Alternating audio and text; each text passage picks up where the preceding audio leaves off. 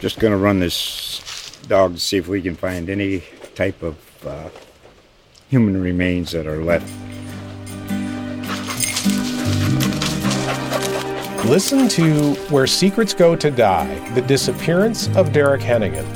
From the Detroit Free Press, a new podcast set in the woods of Michigan's Upper Peninsula.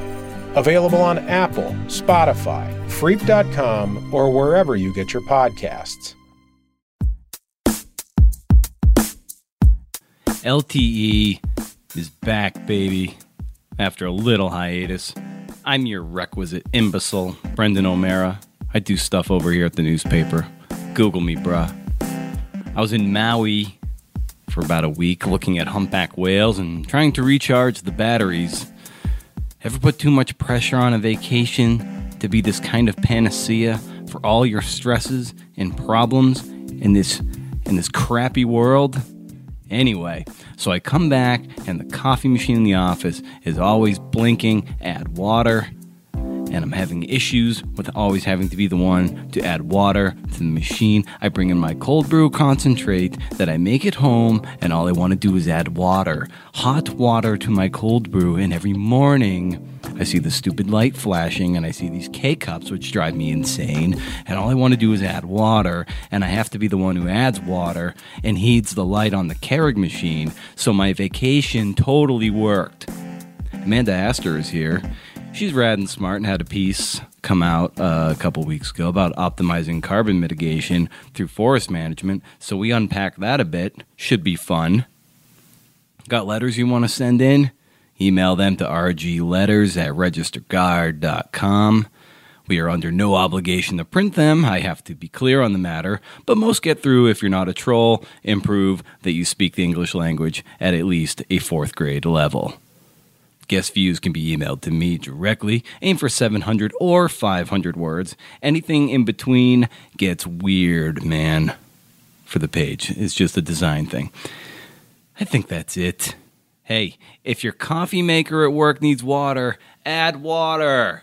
Here's Amanda. One of the reasons that I really wanted to talk about climate change and carbon this month in February when my piece came out is because of everything that's happening in the Oregon legislature with cap and trade, and it's a huge topic. There's the Oregon Logging Conference this year's topic is working forests, carbon keepers.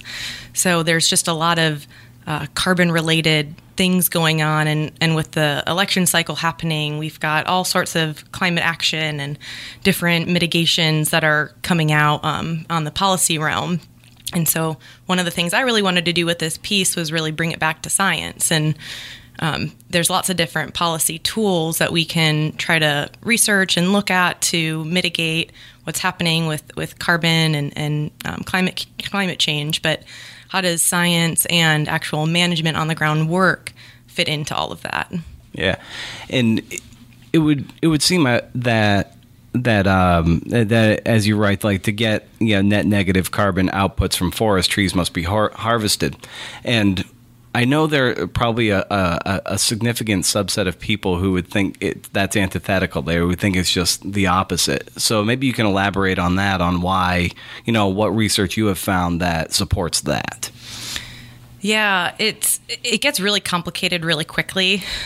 Yeah. So I try to let the scientists speak for the research as much as I can. That's why, for me at least, what I do in my op-eds, I think it's really important to link scientific articles because, the scientists can normally talk about things in a different way than I can when I'm just trying to sum things up. But generally, what we talk about in climate change and carbon is different pools of carbon. So where is carbon stored on the landscape, in the atmosphere, and elsewhere? We know that trees store carbon through photosynthesis, through this energy from the sun, and that's really fantastic. But we can't just plant trees and that's the end of the story. We have to manage them. We have to cut them down and utilize them in efficient ways, such as engineered wood products, if you've heard of cross-laminated timber and different plywood and mass timber products. when we do that, we're actually going to optimize the storage. There was a recent study that just came out that talked about how we can actually have a higher density of carbon stored in urban environments if we have mass timber buildings. So if we have a big skyscraper that's built with a bunch of wood products, we can actually store carbon in that environment at a higher density than we can in the forest. So there's a kind of a diminishing return when you only have the trees and you're not harvesting them, you're not managing them. We have other things happening in the environment with drought and insect and disease and fire. So your risk becomes greater the longer you leave those trees on the landscape. So there's kind of this sweet spot where we have optimal sequestration of carbon into the trees. We can harvest those, utilize those in efficient ways in our built up world, and then replant the trees and just continue that cycle. So we end up getting more carbon stored in a less risky way if we do that than if we just let the trees grow and get old on the landscape. Is there any truth that old growth, big trees, once they're allowed to reach a certain age, that they are every bit as good at sequestering carbon, or is what you're referring to mainly a tree that's, say, like 50 to 60 years or younger? Like, those are the ones you have to turn over. But like, is there a threshold where once they get to a certain age, they're every bit as good at keeping it there if they're allowed to, continually grow? Yeah. So there's one thing that I think is always important to talk about is there's the term sequestration versus storage. So sequestration is more or less the act of storing carbon. So younger trees that are more vigorously growing, they're really trying to establish, and young could mean anywhere between 0 and, say, 30 years. When trees are in that younger age class, they're really rapidly sequestering carbon to get a foothold in the environment. As they get older, and in Oregon and the Pacific Northwest, we say, our research has shown about 100 years old is when they really start to actually be net negative or net positive, I guess, in their carbon output. So they actually start to produce carbon into the environment as opposed to sequestering it into themselves. And that has to do with decomposition and just getting more involved with the environment, and they can become less vigorous and less healthy as they get older. And that's really how, kind of what I mean, that the older trees, because they're bigger, they store more carbon, but they're not sequestering as much carbon annually as the younger trees would be. And is that because as they get older, they become more susceptible to disease and other factors that are sort of up in the air, to use a pun? Yeah, that's exactly right. As they get older, they become less vigorous. They are, like I said, the longer that they're on the landscape, the more risk there is to have wildfires come in and destroy them, to have insects or disease kill them, to have wind throw events, snowstorms that break them. A lot of times if you see, or if you've ever cut down a tree, I don't know that you have, but No. If you ever cut down a tree, especially older trees, a lot of times you cut into them and there's going to be some sort of a rot inside. There's all sorts of different rots and pathogens that can get inside of trees. But when that's happening, it may look like a healthy tree on the outside, but the inside might be crumbling. And that's decomposition, and that's producing carbon into the atmosphere. And and when I was reading your piece, and then I read other things that come in that from the more conservationist side too. Everyone is citing various research, and it's all by and large credible research. But it's like, I often wonder, if we have a certain stance, sometimes we can find the research we want to support it. And given that that's kind of the case, I wonder, how do you break through the noise? Like, what can be deemed, universally credible research, if we're all kind of leaning on leaning on these papers that, seem to, cement one worldview or another. Yeah, I had this exact conversation with a group of ladies the other night, and this whole idea that what can you trust, right? Whether it's, what paper can you trust? If it's coming from a big corporation, can you trust that? Or the scientists, like who's funding it? Yeah, and it's the same with research from universities as well. I mean, who they're getting the grants from, how they're manipulating the statistics. It may seem like the results section of a paper is going to be the most concrete proof, and then the discussion, which is usually where bias is incorporated into it, and conclusions are developed.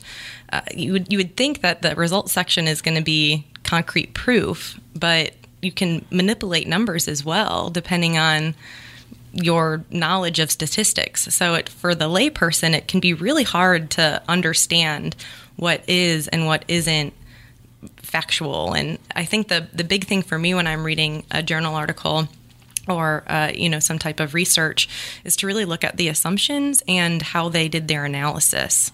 So that's going to open my eyes up to some of their biases potentially, and how they ended up getting the results that they had. Because if you have a paper and you're trying to look at, let's just say, carbon sequestration in the carbon cycle, but you leave out the harvested wood products pool. You leave out substitution, so utilizing wood instead of concrete and steel. That's going to affect your conclusion at the end. Same with if you do a paper and you're not analyzing for replanting, and you don't analyze reforestation after you harvest. You're going to come up with a completely different conclusion than if you had included those things in your analysis to begin with.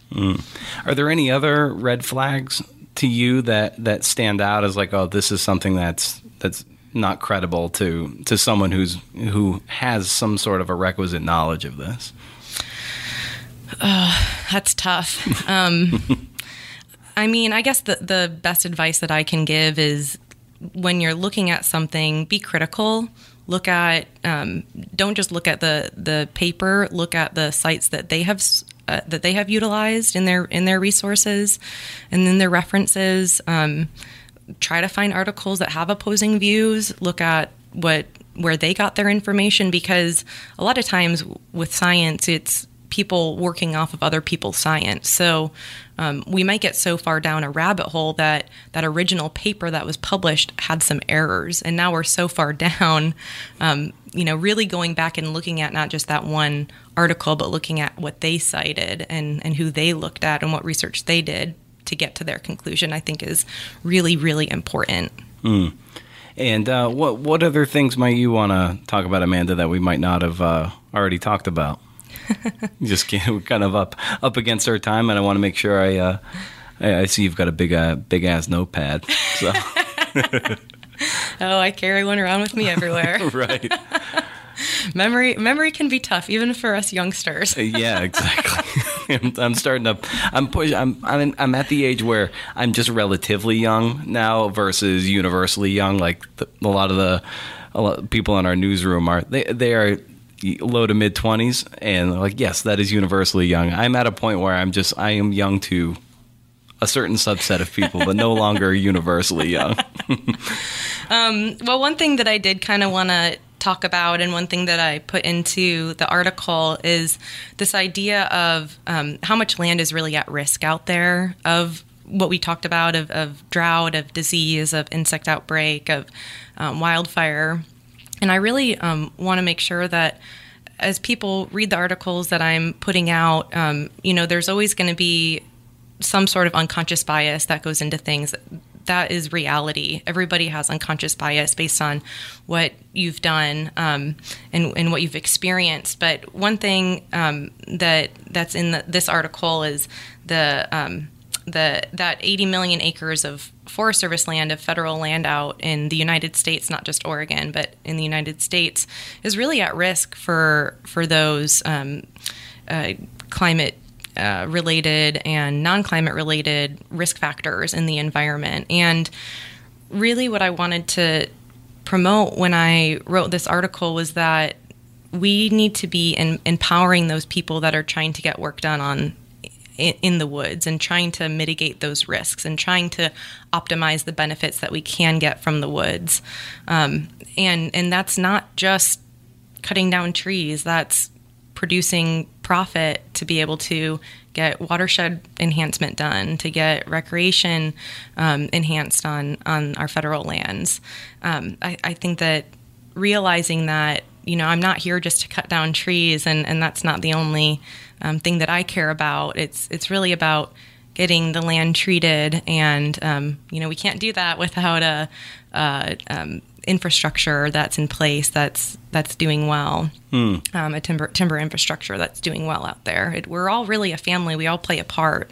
Whether you're the recreationist out there paying a fee at a recreation site, or you are, a federal agent, or you're somebody cutting down the trees. Right. Or doing surveys out there looking for owls or murrelets. It's, everybody has a role to play. And it's important to understand each other's roles and respect each other's roles. Yeah. Are you finding that it's harder and harder to try to find that common respect when people are so dug in on how they feel one way or the other? Well, I'm a pretty big optimist. I would like to think that everybody wants to come together at a certain point. I come at it in good faith whenever I'm trying to compromise or collaborate, and I just hope others are coming from that same perspective. Nice.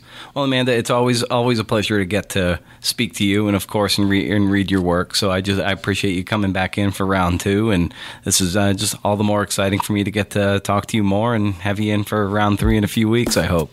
Thank you. Thanks for having me.